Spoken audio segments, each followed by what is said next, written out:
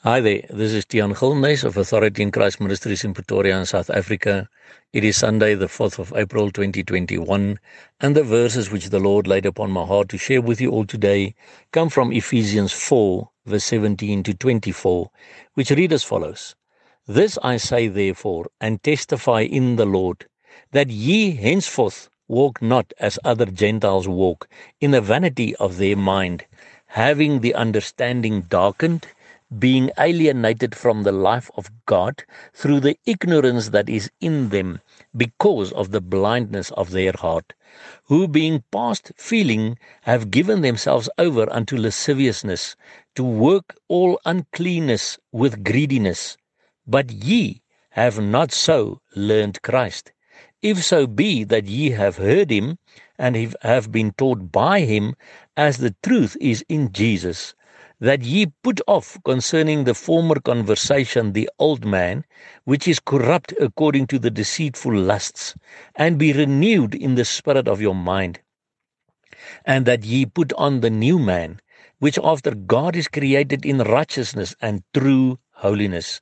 My brother and sister, in these end times that we find ourselves in, it is so much the more important that we learn from verses like these to put off the old ways of doing things, that we henceforth must not walk as other Gentiles walk, the heathens, the pagans, the people who do not want to believe, in the vanity of their mind, having their understanding darkened and being alienated from the life of God through the ignorance that is in them. So many people don't want to know anything about the life that is in God. But you must not be like them, because they are blind. It's because of the blindness of their heart. And that word blindness also means the hardness of their heart. You see, if you have a hard heart and you don't want to know more about God, you will be like the heathen, like the Gentiles, like the unbelievers. And you must understand, because of that hardness of their heart and their ignorance, they have given themselves over unto lasciviousness. They are working uncleanness with greediness. They are keeping on sinning, and we must not be like them. Why? Because we have learned to be like Jesus. We have received the Lord Jesus in our lives. And if we have been taught by the Lord Jesus that lives within us, as the truth is in Jesus, then we must put off the former behaviors that we had, the old behaviors, the old man, which is corrupt according to the deceitful lusts. We don't do that anymore.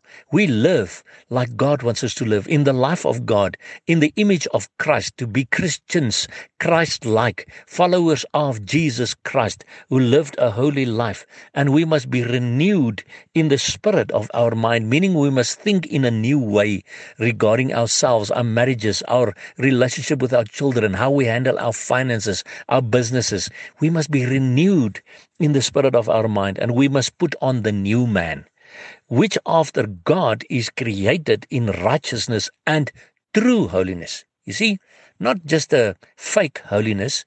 We are putting on the new man now, which after God is created in righteousness. Righteousness means God's way of doing things in our normal day-to-day lives, and in true holiness.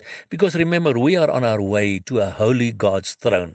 And he's not going to say, my child, I'm so glad you're here. You know, I saved you, and then you kept on being and doing the things of a hooligan. I'm so proud of you. No, he's not going to say that. God cannot bless disobedience, my brother and sister.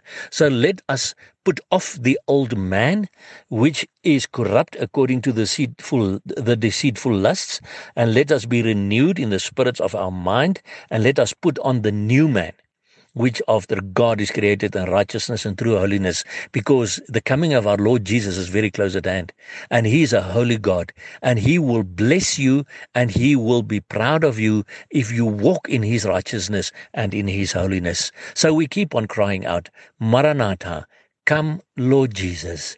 And remember, Jesus Christ loves you immensely.